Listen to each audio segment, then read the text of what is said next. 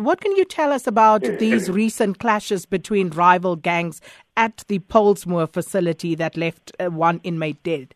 Let me start by, as you correctly stated in your introduction, last night around 10 p.m., one of the offenders was stabbed to death.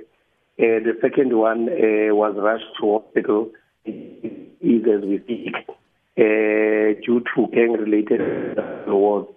These are ongoing, Sakina, unfortunately. As you said, last 2 weeks, we were also running helter-skelter, trying to put out fire at Goodwood, where two of our correctional officials were also attacked and badly stabbed on the chest when they were opening in the morning to feed the offenders. Sakina, if I may say, we are dealing with people that have been declared unfit to be members of a society or community.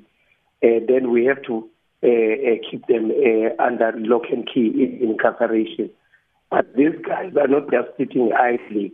They are constantly plotting and conniving and improvising schemes of either escaping or how they can gain authority and power over rival gangs.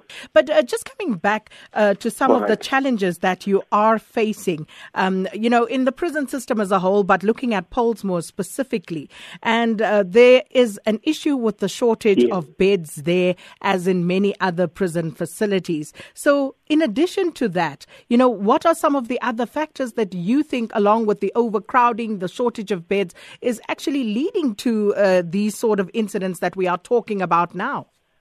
Look, Sakina, if you remember, a case was brought against the department, which resulted in the Cape High Court in mid-December, instructing the department to take measures as a terror agency to deal with the issue of overcrowding, which the primary cause for all these gang wars.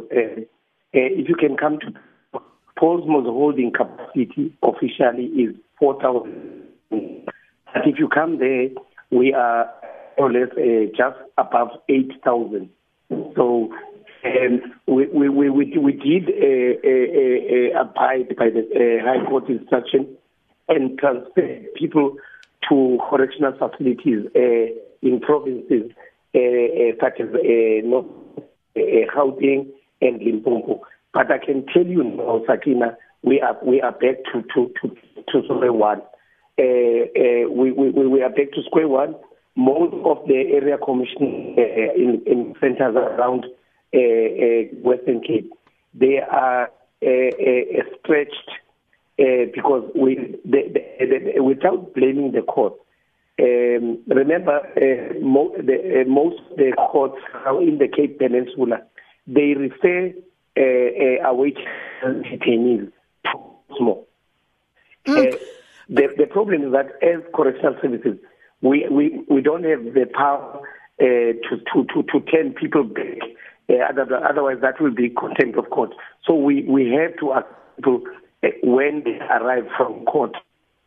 So in the final analysis, Mr. Xako, what are you saying? Are you therefore saying that as correctional services, you are incapable, given the reasons that you have just stated, and I'm sure there are many others, as a result of that, you are incapable of actually dealing with this situation adequately and quelling this gangsterism that seems to have just overtaken everything else at Pollsmoor Prison? We've got high standards of security.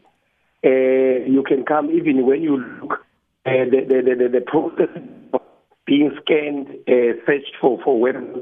We maintain the highest standards. I can tell you, South Africa boasts one of the most professional prisons. But Mr. Xako, but we are. Is it sufficient though? We are facing the serious problem of overcrowding. Is it sufficient? Because by your own admission, are your efforts sufficient? Because by your own admission, you were ordered through a court process to actually get to the required or the capacity that the prison can actually hold in terms of number of inmates. But then you said you went back to square one. So from a 4,000 facility, I would take it that you are now back at housing 8,000 inmates.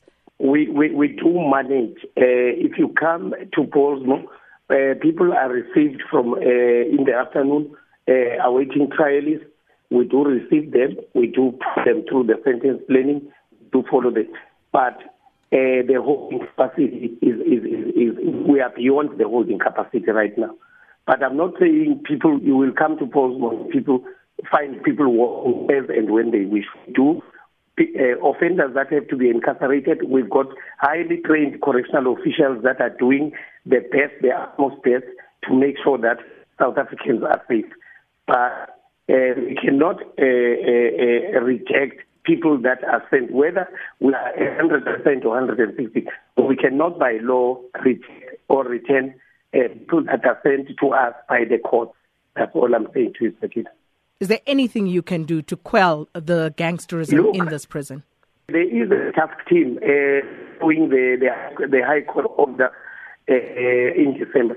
There is a task that falls within the Justice, Crime Prevention and Security Cluster. It's got provincial commissioners from the South African Police Services, the NPA regional from Correctional Services. They meet every fortnightly to look at ways, and one of the strategies is to engage the magistrates to ask them to what extent is it possible to say now Pollsmoor has reached this capacity.